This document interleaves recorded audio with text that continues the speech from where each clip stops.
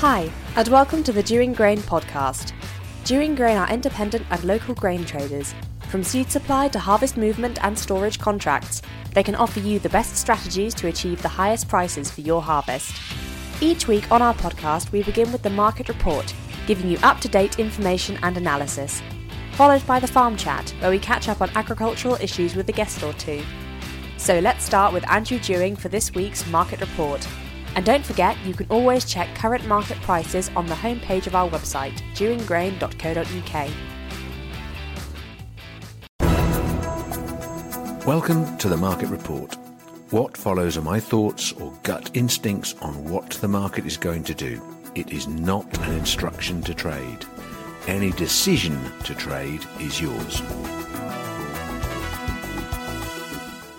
Market Report week commencing 15th of Jan 2024. Well, it's Norfolk dinner week, everybody from the grain trade. Isn't that exciting? And I hope most of you are going to come across there, because the whole point of having a dinner or having bits where you meet each other is it gives you an opportunity to meet your opposition, find out that they're human, got one head only, and you can look for common ground and you can look for ways to work together. Because in my experience, in the end, every time I've worked with someone else, both companies make a bit more money than if they fight each other all the time. And I appreciate there's the old, he's taken that off my farmer, I always deal with him and he's nicked by paying up. There's always going to be that, and we're always going to fight each other a bit on the street, if you like. But the reality of the bigger things that you do in your trade, the time you get the opportunity to meet people who you can have some common ground with, is at a function where you eyeball each other. So those of you that avoid dinners and avoid bourses and avoid meeting anybody and you hide behind your phone or whatever you do, every now and again, unless you've got a terrible skin condition or something, or you've got the flu, by all means be missing for that, but turn up and actually, look and believe that in fact working together is a better thing. So there's the peace and love message from Dewing Grain to start your mood ready for coming to cold old Norfolk on Thursday night. A couple of notes on that. The bar is open at 6 p.m. if you want to buy cheaper beer than the local pubs, because we've got some sponsored beer from our local friends, Adams and Howling, Bannams and ourselves have supplied some beer, which we get some money back off the bar. One of the bars, there's two bars in the forum, it's a public space and they have to set up a bar for us. And we've had to go in there because the previous venue is having all sorts of work done to it for the next 12 months. So in the forum, there is two bars. One bar is cash only. The other one can take cards. But just bear that in mind. You're going to need to bring some cash anyway, because we try and raise a little bit of money for charity. So you have to bring at least one £10 note to write your name on in case you win the pot. And then there's a raffle. So cash is very useful. We can take cards, I believe, on the raffle. I might be wrong on that. But just bring some cash along, start flashing it about. It's a good experience for you if you're young. Other notes before I run on about prices. No, I'll do prices first, shall I? Yeah. Let's get straight into the market. So, oilseed rape, 3.45 for Jan and 3.50 for harvest. It is boring. It is like stuck. Never seems to want to go up. It's below cost of production. There's a whole lot of people who are dropping that as a subject. It is pointless competing with people who can kill flea beetle in their growing process in foreign countries. I'm afraid oilseed rape is on its backside, and I can't see it recovering unless something really radical happens. Certainly the price is below cost of production when you get the yields that we are actually experiencing.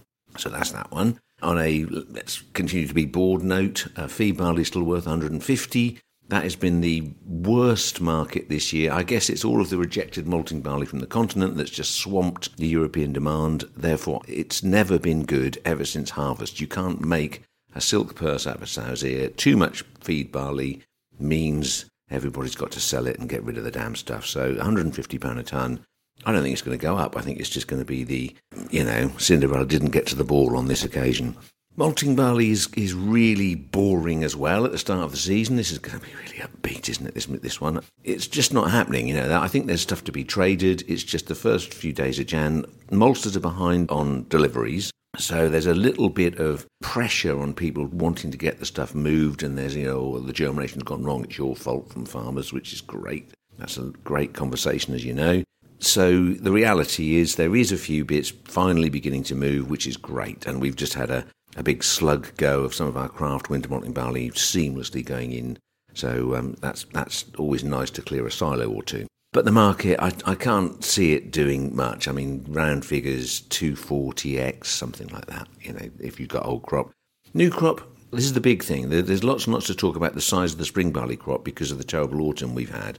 And clearly by seed sales, spring barley's gone, been sold out, and people are finding ways of dressing up their own barley to get some seed. Yeah, this it's interesting. 3 dry days we've had this week. We're now on the 4th. Very cold and very low humidity, and the moisture seems to have disappeared. So, all right, Boys Land in North Norfolk, people can get on a bit quicker than other people, but we have got sugar beet coming out of the ground and wheat going in.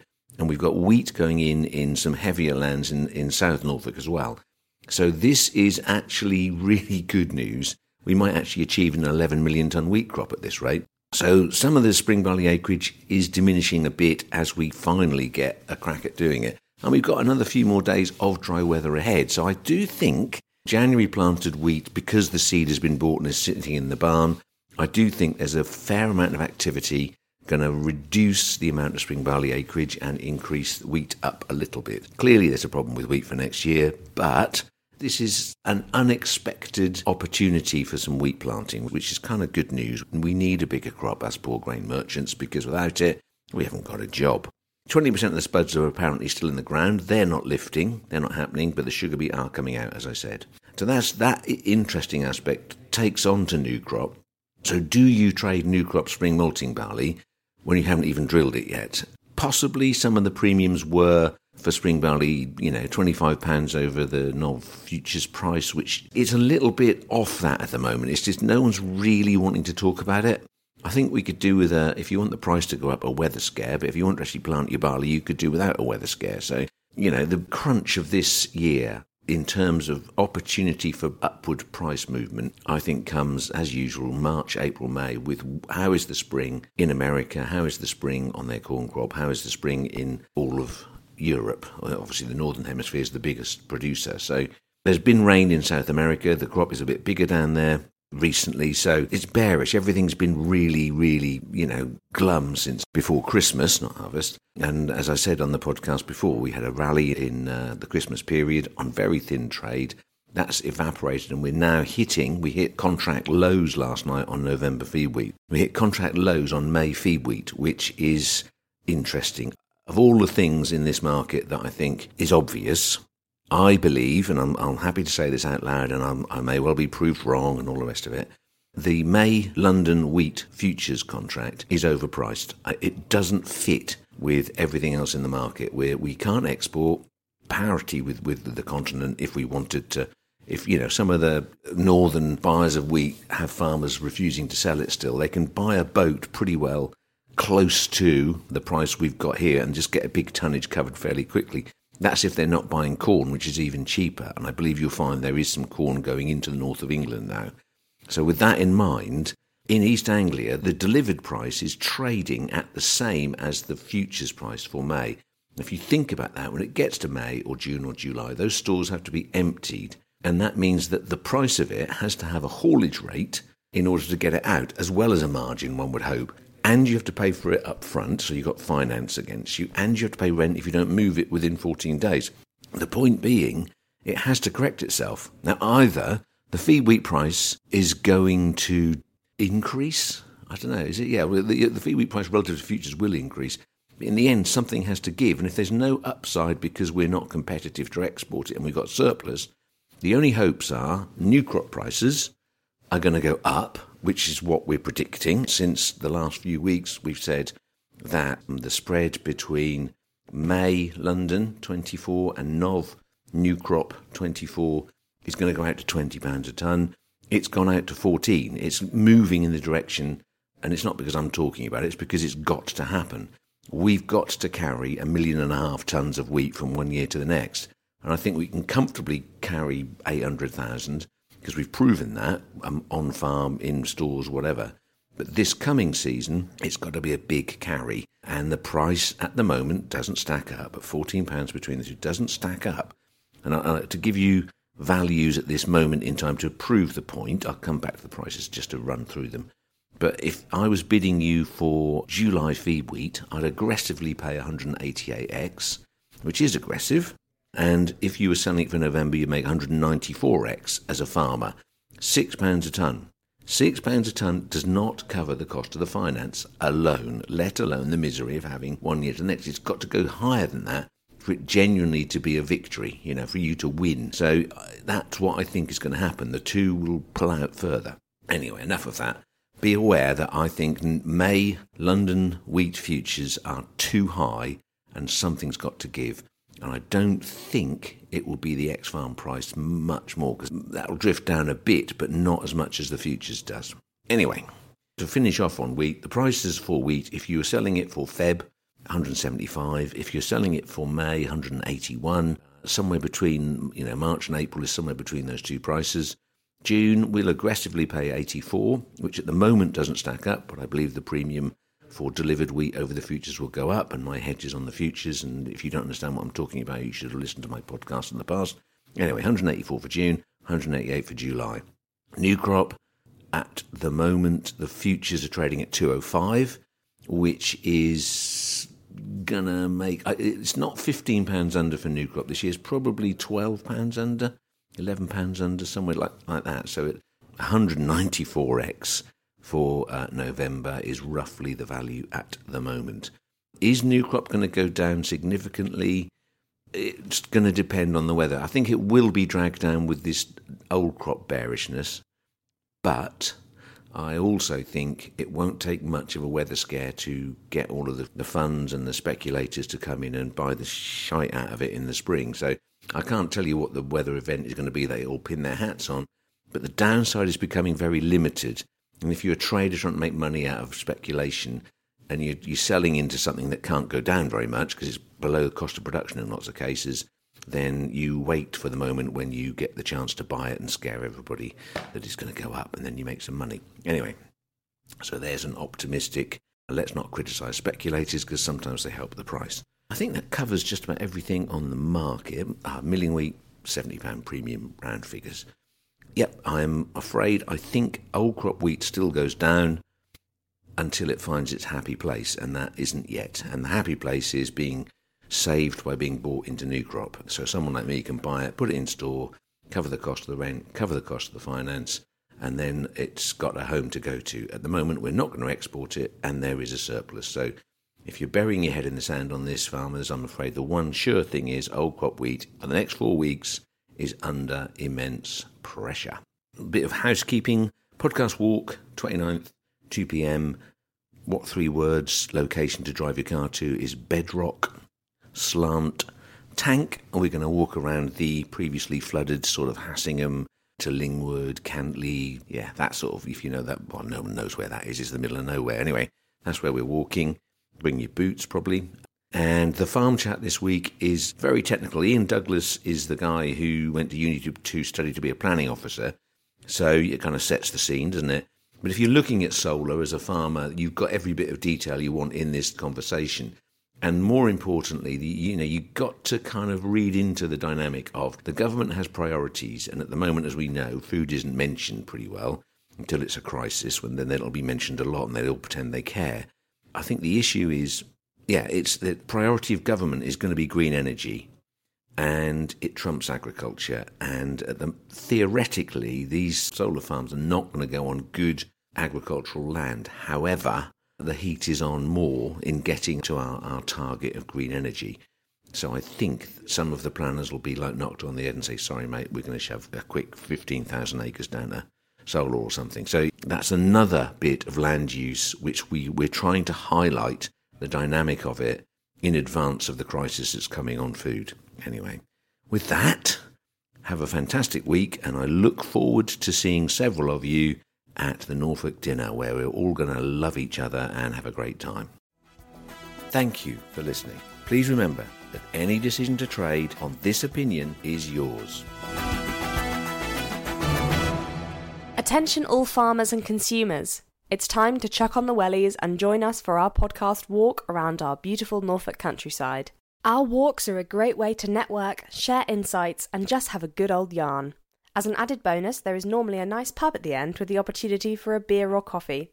To stay up to date with our upcoming walks, head over to our Instagram page or check the news section on our website so that you don't miss out. Now, let's head back to the farm chat. Right, on today's podcast, we're going to be talking about solar farms and planning. And I've got someone with me who I know fairly well, but we often have a little chat down the pub about what's going on in the solar world and what land is being taken up. I've got a gentleman called Ian Douglas with me. Hello, Ian. Ben, hello. Thanks for having me here. It's all right. Good to see you. Give us a bit of background about you and what you do. Yeah. Okay, well, so I'm a town planner by trade, so that actually means you can go to university and get a degree and a qualification in that. So what planners will tend to do once they've qualified is they'll either go into working in practice in local government or in consultancy or for central government. So effectively, the broad split of, the profession and how it operates. I have been working in consultancy for just shy of 30 years now. Feels like a very long time. Yeah, and over that time I worked for a number of consultancies representing clients and developers in various sectors in the development field. So that could be residential, commercial development, water infrastructure, wastewater infrastructure, and then more recently I've been working for the last sort of 5, 6, 7 years in renewable energy projects, and more recently in very large-scale solar projects. So, and that's sort of advising clients and helping them take them through the planning application process, of which there are a number of routes you can take. Sorry, just coming back on that. So, so someone will say, here's a parcel of land I'm looking to do, or a company will say to you, they'll instruct you, won't they? We want to do this bit of solar here, and then they bring you in to take it to the next stage, is that? Yeah, exactly. From a solar perspective, a lot of the clients and developers we work for will, I suppose we're getting into a bit of the detail here, but the key thing for them is to have a grid connection signed up with the national grid. And once they've got that, they will then look to put land around it for their solar project. And they tend to do that. That's not something that we, as planning consultants do, but they will broadly have the sort of the principles of the project pulled together. But what they will do is come to us to look at particular land parcels to see whether they're appropriate for development of solar from an environmental or planning policy perspective. So we do come in quite often at the early stages of looking at forming up the solar scheme, but that grid connection is the key thing for them. If they've got that, then that's the starting point. They tend to do the direct discussions with landowners or employ land agents to talk to the landowners. So we then sort of form part of a consultancy team to take it through the planning process. There's two ways, very briefly, not wishing to bore you, Ben, or or your listeners about the planning process. There's effectively sort of two avenues really for solar. The avenue you take depends on the scale of the scheme. So solar projects that are under 50 megawatts in scale, or in terms of the energy output of them, are dealt with under what we call the Town and Country Planning Act 1990, which is where the planning application is submitted to the local planning authority, the district or borough council or unitary authority. Distinction here is actually county councils don't deal with solar applications. They're dealt with. A solar scheme is not a county matter, but that's just the way that the applications or the planning system works. So it's districts or boroughs under 50 megawatts, and the process there is effectively that you make a planning application to that authority. A planning officer takes the application, they take it through a consultation process. The planning officer writes a recommendation as to whether the application should be approved. Right. The planning application goes to the planning committee, which is made up of the 13 or 14 often elected members of the council, and the makeup of that committee will be representative of the political makeup of that council itself as well. And then the actual decision on the planning application is made by that committee. There are some cases where very small solar schemes can be approved under what they call delegated authority, so where, for example, the project itself has no objections and it's in accordance with policy, then it doesn't have to necessarily go to committee. So, does that just go through? To be a report written up on it. And as part of the process, what's important to understand is then the policies and the matters that the planning officer and the council have to wrestle with in terms of whether to approve or refuse the solar scheme. So at this level, the system under the Town and Country Planning Act, it's what we call plan-led. So Right. there's a local plan put in place by each local authority, which has policies, and it also allocates land for development. But solar projects don't tend to be allocated in these local plans. Take a very long time to approve and adopt. Right. And the issue around solar really is that if you've got a grid connection, you need to move fairly quickly on it, and the two processes just don't marry up. Local plans tend to allocate residential and commercial development and constraints around urban areas and settlements and that sort of things. A 50 megawatt system, I mean, roughly how many acres? I think sorry if I can talk in hectares, it's about 0.8 to 1.6 hectares per megawatt. So what's that? That's somewhere between 50 and 70 hectares for a 50 megawatt scheme. Okay. Now you could apply that to, we'll come on to talk about the large scale stuff in a moment. But I think in terms of that process that application is going through, what the planning authority has to consider, and I think again it's probably just worth making the point that government and planning policies don't specifically direct solar development to any particular locations. They don't allocate land for it. Okay. The way that the process tends to work is most of those local plans will have a relatively supportive policy for renewable energy projects within local authorities' area, generally if those plans are up to date. But they will then set out a series of tests within that policy that, the solar farm needs to meet, as in impacts on the landscape, impacts on heritage assets, can it be accessed properly? Okay. And also particularly, and I know we're going to come on to talk about it, does it have a major impact on best and most versatile agricultural land? So, and I think we'll talk about the BMV thing a bit as we get into this a bit further. So what the planning authority then need to do, and the planning officer does this, is effectively takes all of those policies and the evidence and the information that the applicant has submitted, which is what I tend to coordinate the production of. So, and that might be an environmental impact assessment, for example, that has to assess all the impacts on ecology, on landscape, the views, the impacts on local residents, the traffic impacts, the noise, what's going to happen during construction, the agricultural land. Sort of major issue as well that's emerging is sort of the cumulative impacts of development. So if there were 3 or 4 solar farms in the locality or even in the wider locale of that particular site, then those impacts need to be taken into account as part of your application. And the planning officer will then take that and balance and try and weigh up the issues based on other consultation responses they've had from Natural England, the ecology body or the heritage body or the highways authority, or if there are flood risk issues. All these matters are sort of going into the mix. Right. And the planning officer then will make a recommendation based on all of the negatives and positives.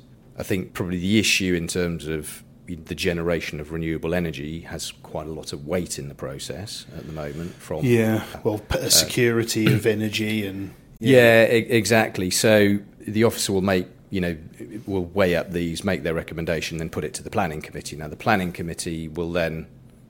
They generally make decisions and go with the officer's recommendation, but sometimes they don't, and that might depend on whether local communities have made a lot of objections and there's a lot of pressure on those elected members, for example, to perhaps make a vote against, whereas in another location they may have voted for it. But what's also worth saying, so that that's sort of looking at it from a local perspective. From a national perspective, there's, under the Town and Country Planning Act, there's the National Planning Policy Framework, which is a national planning policy under which all those local policies should accord. They set out those similar tests for policies and applications in terms of the environmental impacts and be it best and most versatile, agricultural land. But interestingly, that national policy is sort of relatively supportive of renewable energy in that it states that projects for renewable energy do not need to effectively provide a justification for coming forward. They do in terms of all the impact, but in terms of the actual need, that's sort of well established. Whereas there are quite a lot of development projects that come forward where you would have to establish, well, why is there a need for this? Okay. But that sort of written out of the process. Which makes sense, isn't it? Here we are, we know about energy markets. We know the government wants the UK to be sustainable, and hence on energy. So solar comes in, and as you say, so they'll have a policy where they'll say, look, actually, we need this, but now it needs to be decided, the pros and cons in more detail. Yeah, exactly. So, and, I don't have any, numbers to hand, but they're probably, the issue with the solar industry was that there was quite a surge of applications back in the sort of 2012, 2013, 14, 15, because there were subsidies. It was a subsidised industry for a period of time, and then it fell away. Okay. And as it's become more viable without subsidy, and I think the materials are, more cost effective, then, it's really come back in a big way. And what's also happened is it's sort of from an energy security perspective, the move to net zero 2050, these other technologies are now forming part of that government's energy security strategy. So with solar, for example, the energy security strategy is seeking 70 gigawatts of solar by 2035. Right. Now, at the moment in the UK, we generate 15. That is quite an uptick in production. And, look, whether that's achievable or not remains to be seen. But the objective's been set. Yeah. In the mix with that is also offshore wind.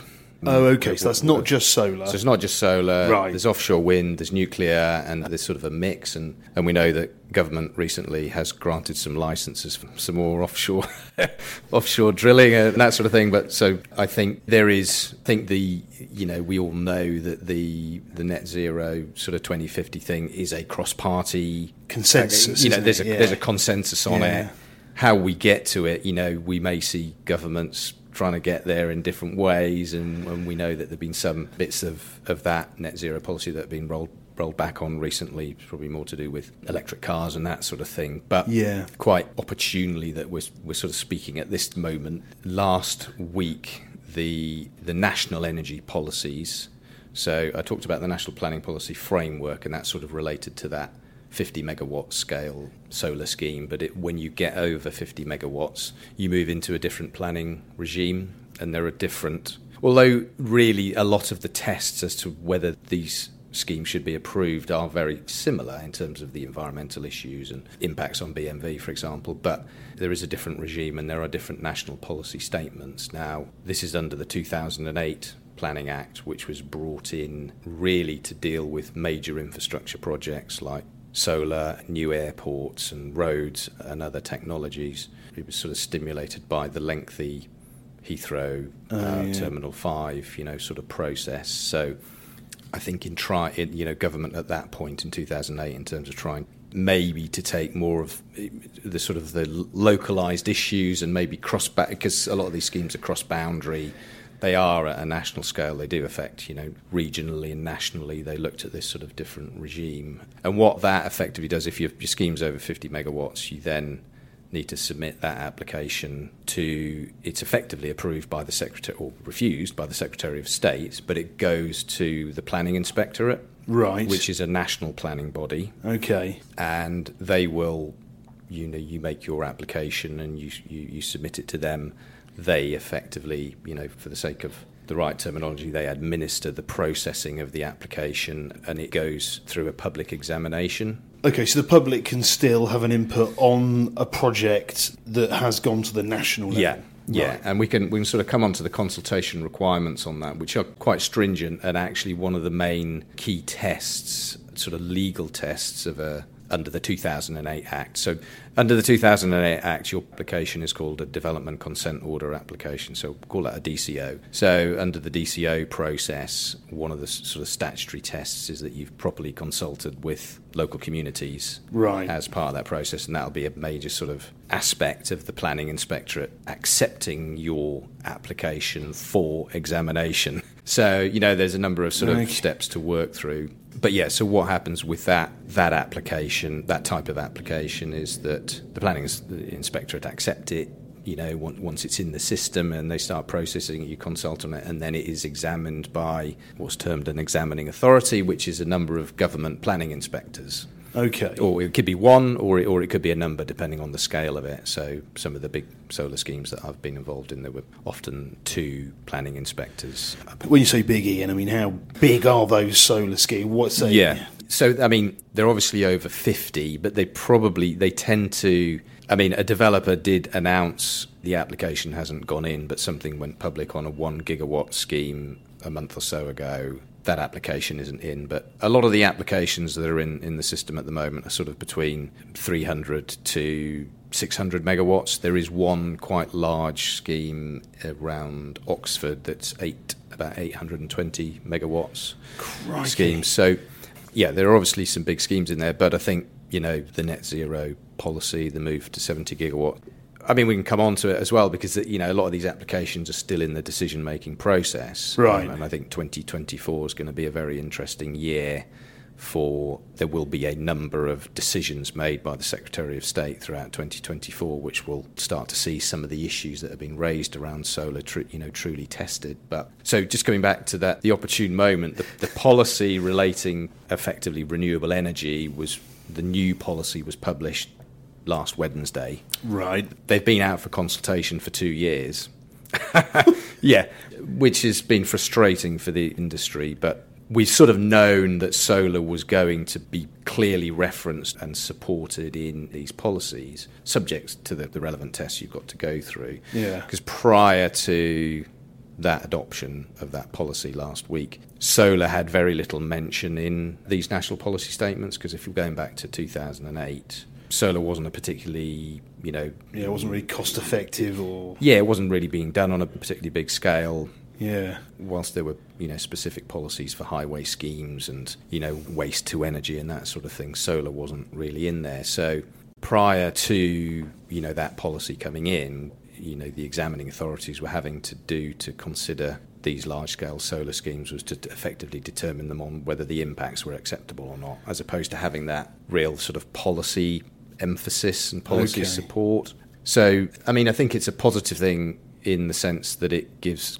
a bit clearer direction to decision makers and to the industry, but it still doesn't mean you don't have to go through a very sort of stringent application process and meet those tests, because that policy still says if you have unacceptable impacts on local communities, if you have unacceptable impacts on, protected sites, if you have unacceptable impacts on, best and most versatile agricultural land, then they can weigh against the scheme being approved.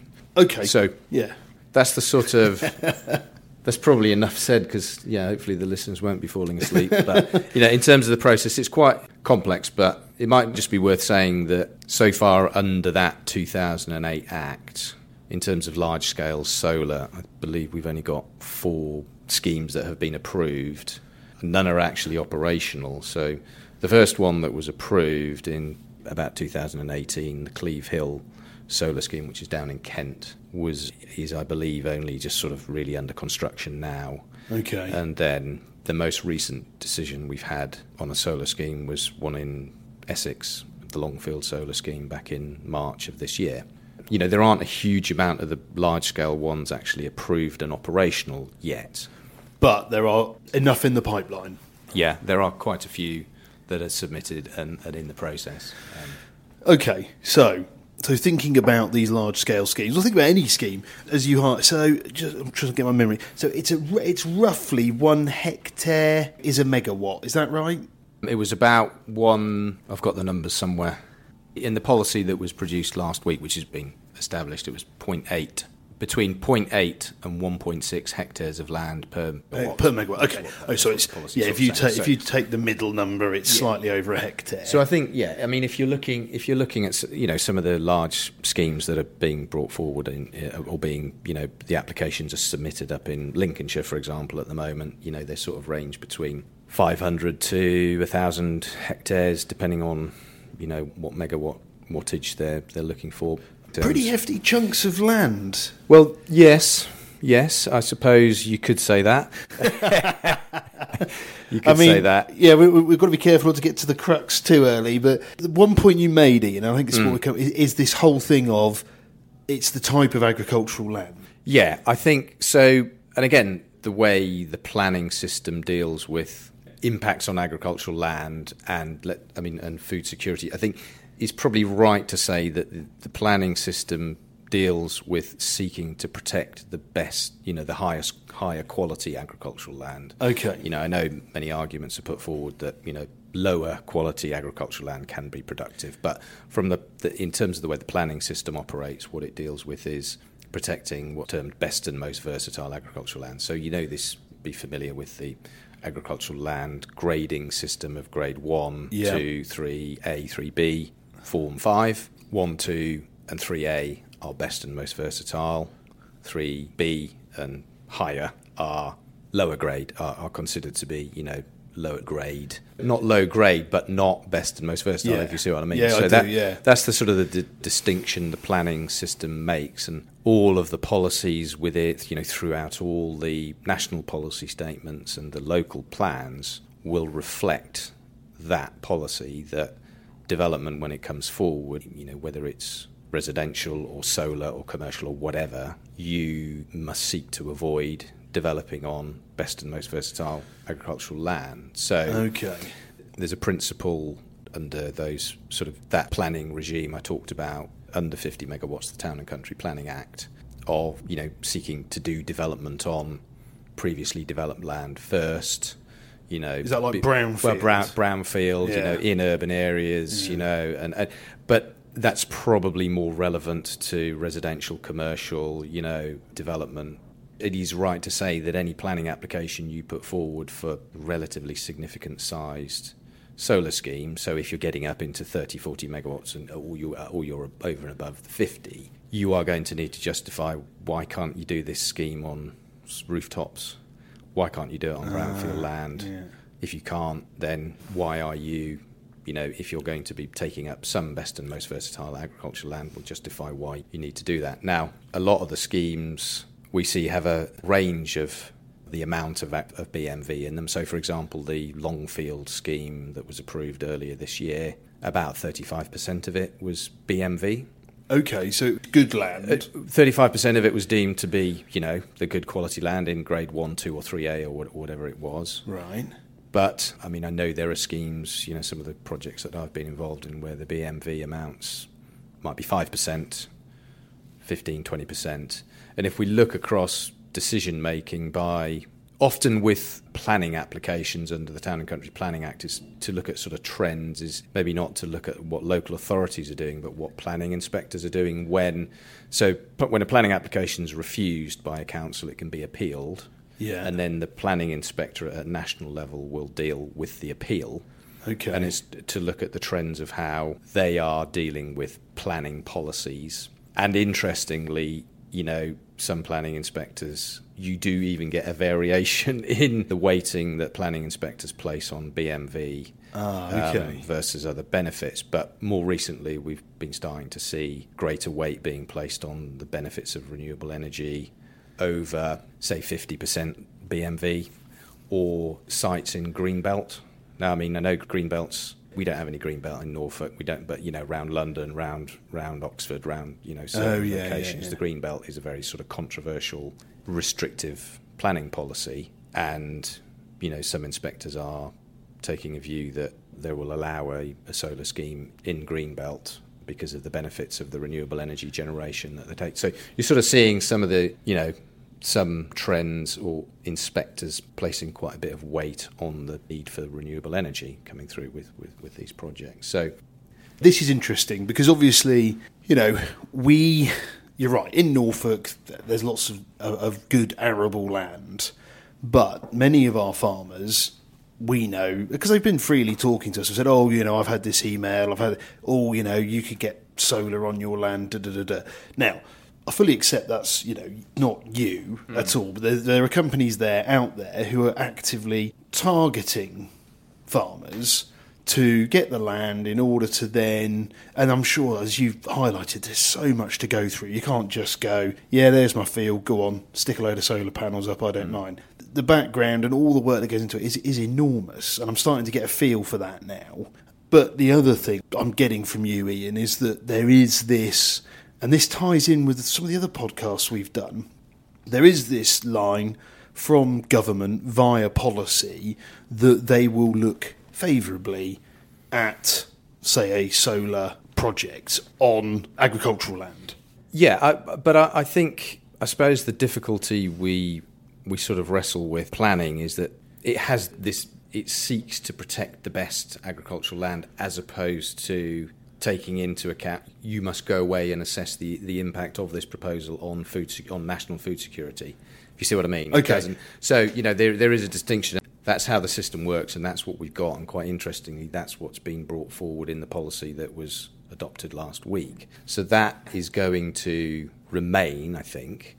I think probably what's worth saying is that government have committed to reviewing those policies. So the one that was adopted last week, reviewing them every 5 years. Okay. So I think that's probably a positive thing. Well, it should have been happening anyway, because you do regularly need to, new technologies come forward or new trends in development come forward, and keeping policy up to date is the most important thing to do, to sort of stick with that, to be able to communicate to local communities what may be going on in their patch, or what's important from a national perspective as well as a local perspective. The way I've seen planning inspectors deal with the food security issue, because we do see this on large-scale solar schemes and small, below 50 megawatt solar schemes, local communities and members of planning committees, when the application's going to committee, talking about concerns of the impact of this particular solar farm on national food security. There is no requirement within a planning application to assess the impact on national food security. But there's no requirement to do it. How you can therefore make decisions, make a decision based on a planning decision based on concerns over food security, is you're very likely to lose your planning appeal if that's what you've done as a council and made that decision. So I'm not saying it's disregarded in the planning system. I think the policy that was adopted last week, you can sort of see a statement in there that refers back to the British Energy Security Strategy, which was produced in March this year. And that talks about government is of the view that we can deliver this energy through solar or other renewable projects alongside maintaining national food security. There is a food security strategy out, but I believe that was, when was that, 2021? 2021, a couple of years ago. There's been quite a lot going on, hasn't there? So, I don't want to be too cynical about this, but I think I get it. The introduction of large-scale solar schemes into rural areas is a big change for, local communities and, people who may, see them.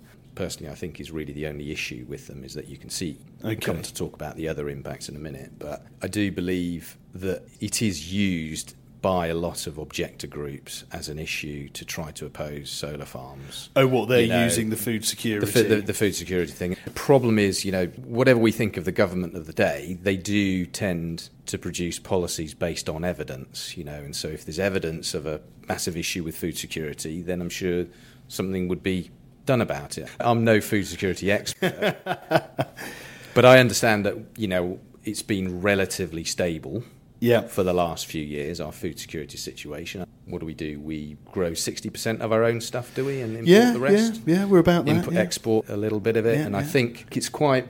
I think the way probably examining authorities for those large-scale projects are looking at the food security issue in a planning context is because we have this BMV approach to it. Yeah, best and most versatile. Best and most versatile agricultural land. You must seek to avoid using that as a reminder of what the policy is. Let's take Lincolnshire for an example. Yeah. Poor old Lincolnshire has had quite a lot of large-scale solar applications submitted, all in the public domain. All of these applications, I think there's about 12 DCO applications in at the moment at various stages of the process. And I think the way government or examining authorities are looking at the impact of those in a particular, area is to say to applicants, you've got to assess the cumulative impacts of development. Okay. So the reality is, let's take the visual impacts of, say, 3 or 4 solar schemes. All close together. There is the potential for there to be cumulative visual impacts. However, if you've got the other 6 or 8 solar schemes are 50 miles away, still within Lincolnshire or 50 miles away, there is unlikely to be a cumulative visual impact because of the distance. The issue, I think, that we've seen with the ones in Lincolnshire is examining authorities asking for the impact on agricultural land use, best and most versatile, take into account those 12 applications. Well, what is the likely impact? And there's quite an interesting bit of evidence that's been put into one of the examinations up in Lincolnshire, which it looks at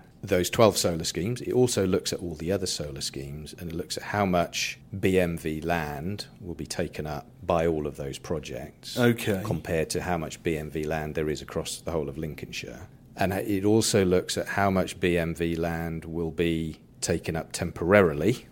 Now, we can argue whether a solar scheme is temporary or not, but they last for 40 years and then they're decommissioned and they're gone and their land is to be returned to agricultural use. Okay, so 40 years. Yeah. That's generally, although we're now seeing some applications coming through for 60 years. Okay. But, I mean, so that's another matter. And, of course, the whole debate around, well, what's temporary and what's permanent, it's sort of, that flows backwards and forwards in terms of those who oppose and those who support.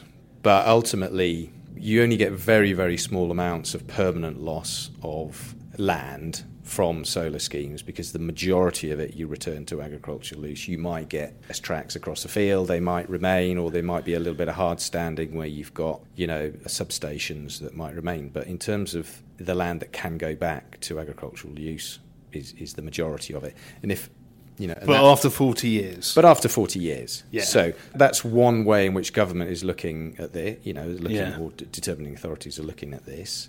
They have to take a long-term view over stuff, energy generally. Strategy, both energy and food, food yeah. security. Got to take that long-term view.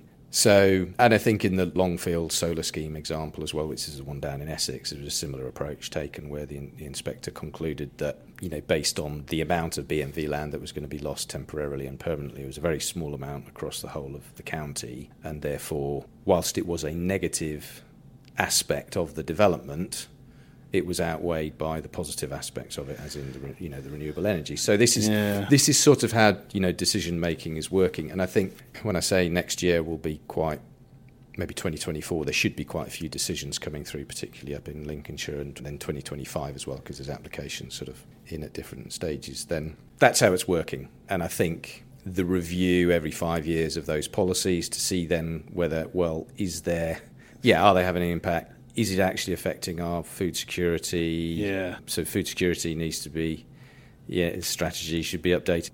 I think as long as things are reviewed and kept under review and they're being considered, then both of these things can potentially work together. But I think I sort of understand a lot of the issues are around introducing solar farms into rural locations, and it's a change for local communities. So.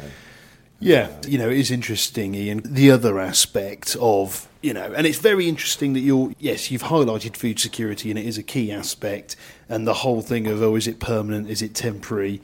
Well, 40 years feels like a bloody long time, but, I suppose that's part of it. From our industry point of view, yes, we are seeing more land going to other uses, be it solar. We had a podcast recently where we discussed farms being sold and becoming carbon banks.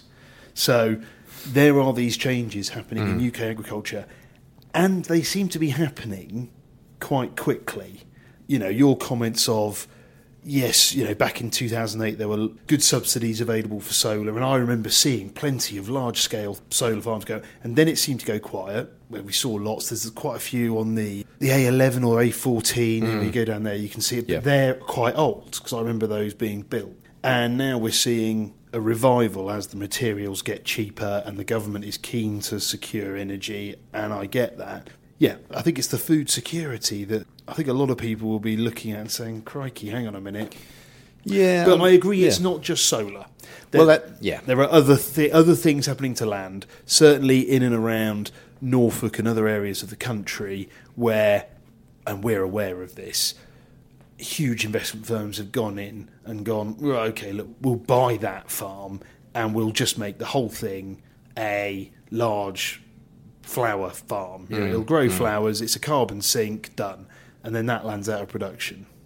I guess I don't need to because I'm a planner and I'm not an expert in, agronomy or, the agricultural sector. But I think, my understanding is that there are other factors. I mean, I think if we've got problems in, that sector at the moment, but we haven't actually got any functioning major solar schemes at the moment, then it can't be solar that's the problem.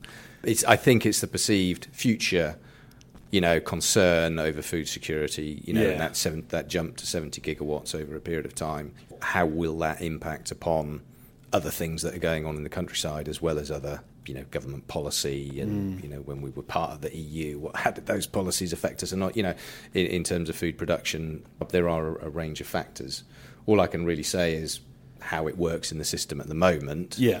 Difficult to crystal ball gaze as to whether, as to how things may change in the future on this particular aspect. It sort of feels like in that policy that was produced last week, there is a bit of an emphasis on just sort of creeping in. And again, this will be interesting to see how those examining authorities in those applications that are determined next year will consider this. But there seems to be a hint of making sure that when solar schemes are looking at the coexistence of the solar scheme, either agricultural use or other energy uses, so the coexistence of different uses together within the solar farm. Okay. So whether that perhaps onshore wind or whatever. I mean, onshore wind's still got difficulties in planning policy terms, but I think more the agricultural thing is quite relevant. I mean, advocates of the solar, which I obviously am because I support it and I sort of go out there and stand up in front of local communities and defend it.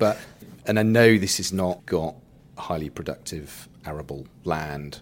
You turn it to solar and then you put some sheep underneath it. It's a very different thing to what you were doing previously. And I suspect you guys look at that and go, okay, come on. But that is an aspect of the proponents of solar will put forward. I think whilst it's not apparent in the industry at the moment, we sort of hear from other places the issue of whether or not you actually create more land or you retain more land between the solar panels. Okay, so they're widely spaced. So they're widely spaced. So you can potentially and height can anything. Yeah, so you can potentially go between the panels, and then there are some schemes on the continent where they've actually raised the panels to a height so that they can farm underneath them. So, but I think that will take some time before that, because there will be cost implications. It's just a different way of doing things. They probably start on a small scale and then some of those things may happen. But I think at the moment, if you've got 5% BMV in your solar scheme, I think you're probably likely to get it approved. I wouldn't be too concerned. If you're getting up towards 35, 40, 50, then maybe that's difficult. But look, there are schemes out there with up to 100% BMV in them, but that I've heard of. I've been involved in schemes where developers do work quite hard to design out the BMV from the schemes, but sometimes you get very small portions that are surrounded by grade 3B or 4 or whatever that is pointless in keeping that small piece in for agricultural use because you've surrounded it or it's just not practical to do so. But there are certainly some big schemes I've been involved in where the BMV's been particularly high, and those have been taken out of the scheme by the developer because they're responding to the concerns of the policy and local communities. Yeah, I mean, the other aspect, and of course it's always each case on its merits, but quite a lot of the schemes that I've come across, the solar farm element within the farming estate has just been part of it. Okay. One part of the larger farming estate, and from which the landowner generates an income to invest in the wider estate, help them keep produce to farm on the wider estate. Farmers are resourceful. They do residential development. They do solar. They do lots of things on their estates. I'm sure there are probably landowners who've got one big field, and if the whole thing goes for solar, then of course that's not relevant, is it? But it can help to make a farm estate more viable. Yeah. So there are, there's always devil in the detail, and what the proponents of solar do say, and I think this is probably in a DEFRA report, is that the biggest threat to agriculture is climate change, isn't it? Yeah. Yes, it no? is. Hey? Is it or isn't it? I don't know. I mean, I have seen that in DEFRA's own report. Yeah. So the irony, isn't it, that solar, I think it's quite well established that the move to, renewable energy will, help with climate change, but... We're going to wrap it up there, but what I will say on that point is, yes, you're right, climate change is a bigger threat, but... as we've seen this year, actually, this coming harvest 24, widely known, the UK is probably going to be 11 million tonnes, which we haven't seen since 2012. A lot of it has been because of all the heavy rain. It's very hard to come back from that lower production if land is being used for other things. If you've got access to more land, you can recover more quickly and get things back to normal. But as the land bank reduces, and this isn't, your defence of solar is very good. And I think, we'll have learnt a lot. We have learnt a lot because it's a lot harder than you think. But, having a land bank that's tied up for 40 years in solar presents challenges. Yeah. No, I agree. And I think it's right to make sure these things are properly kept under review regularly. Regularly. And if government's going to commit to reviewing these policies that are very supportive of 70 gigawatts by, whatever, and the policy that was produced last week, if they're going to commit to reviewing every 5 years, then they should do that. And we just need to move forward on a sort of an evidential basis. I think, you're looking at a potential scenario there. I'm not saying it's wrong, but which could well happen. So to push it through the right sort of evidential process to inform policy making.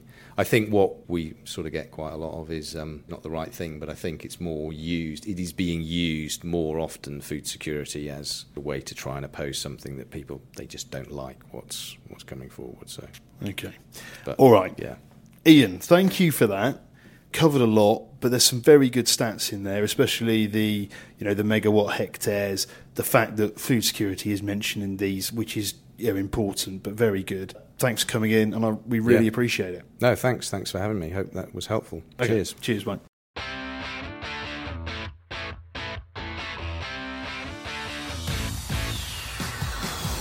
Thanks for listening. Make sure you subscribe to get updates on new episodes and follow us on Facebook, Twitter and Instagram.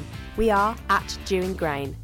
Alternatively, you can call us on 01263 731 550 or email info@dewinggrain.co.uk.